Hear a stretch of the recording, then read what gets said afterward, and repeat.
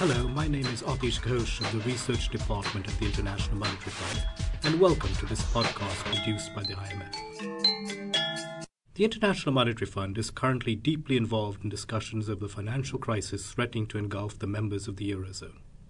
But its role in the eye of the storm should be one that the fund is well accustomed to. Between 1990 and 1999 alone, the IMF oversaw the transition of many former Eastern Bloc countries into market economies, played an important role in the aftermath of capital account crises from Mexico to East Asia, and all the while was introducing some historical reforms back at headquarters. It's a significant period of history for the organization, which is now described in a new book, Tearing Down Walls, the International Monetary Fund, 1990 to 1999, written by the fund's official biographer, James Boughton, who joins me now. Jim, can I begin by asking you to tell us a little bit about your new book? Thank you, Rex. The book is called Tearing Down Walls, and that title is meant to evoke several things that happened in the 1990s. The first major event was the collapse of the Soviet Union at the end of 1991.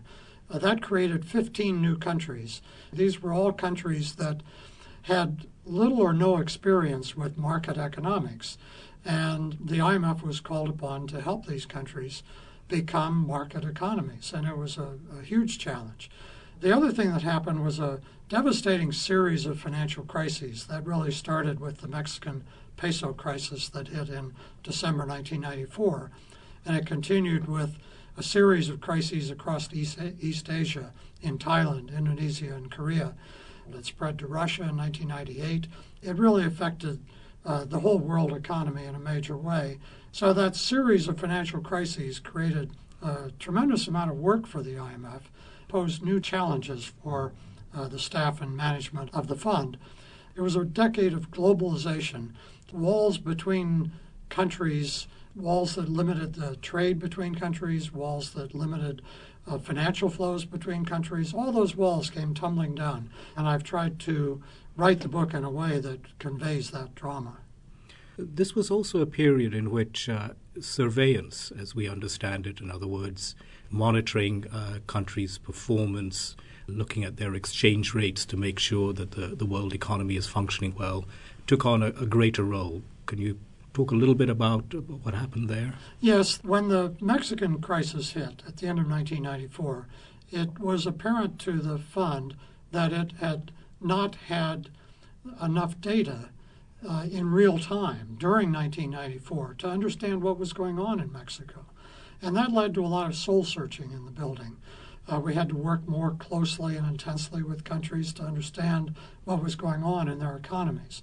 And so all through the second half of the decade, this whole idea of the fund itself being more transparent and the fund encouraging countries to be more transparent in their dealings both with the fund and with other countries became a major focus of what the fund did. And so it was really a major cultural change.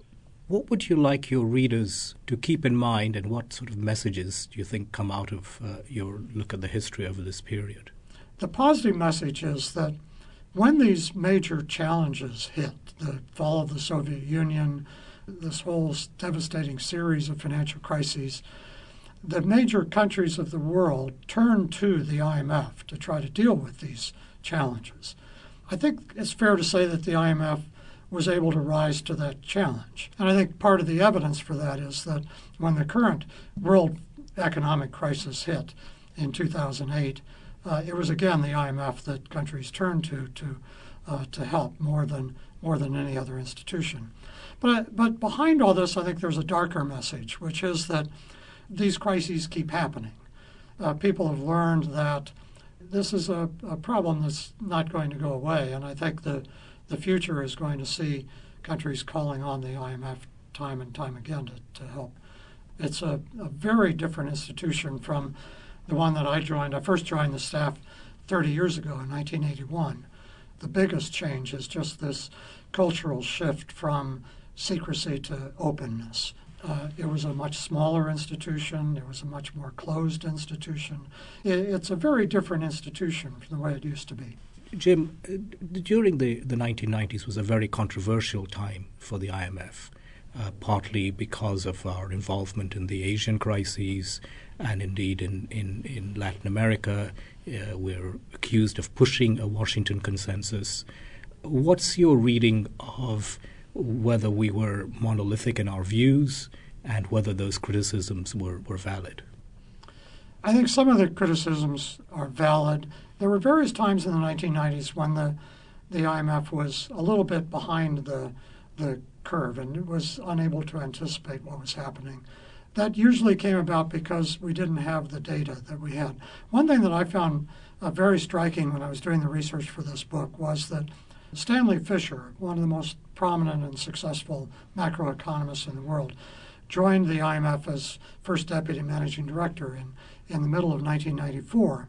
And Stan told me once that he was almost shocked when he joined the fund to find out that people in the fund didn't really have anywhere near as much information about what was going on as he had expected. He thought that we knew everything and there was people on the outside who didn't know anything, but it turns out nobody knew anything. But I think in terms of criticism, the most severe criticism the fund has ever come under came about because of the Asian crisis. We saw some problems out there, but it's extremely difficult to actually see a crisis coming. I happened to have been at a conference at Cambridge University in England in July of 1997. And in the middle of that conference, we all learned that Thailand was devaluing the baht and was being forced into crisis mode and calling in the IMF for advice and so on. And Stan Fischer was also at that conference. And he knew immediately, after having been in the fund for almost 3 years at that point, he knew immediately that this was not just a little isolated problem in Thailand. Your book, I know, has many fascinating details, some anecdotes, a lot of very solid research going through the archives and historical facts. Could you just close by giving us a little bit your reflections on being the IMF historian? I know it's something you've enjoyed very much, but tell us a little bit about it. People ask me all the time, it's a nice cocktail party kind of conversation, why does the IMF even have an historian? Because the fund realized, management in the fund realized that nobody outside the building had any idea what was going on here, what kind of work we were really doing. I get asked a lot of questions from other staff. Whenever there's a policy paper to be written, people need to know what's been tried before. And so I can explain to people why things that might seem workable on the surface have been tried and haven't been accepted in the past. So there are a lot of facets to the job. I think what I've enjoyed most about it is traveling around the world, and I hear great stories, I meet wonderful people. What I've learned in 20 years of doing this job is hard to summarize, but trying to put it into words is great fun and a wonderful challenge.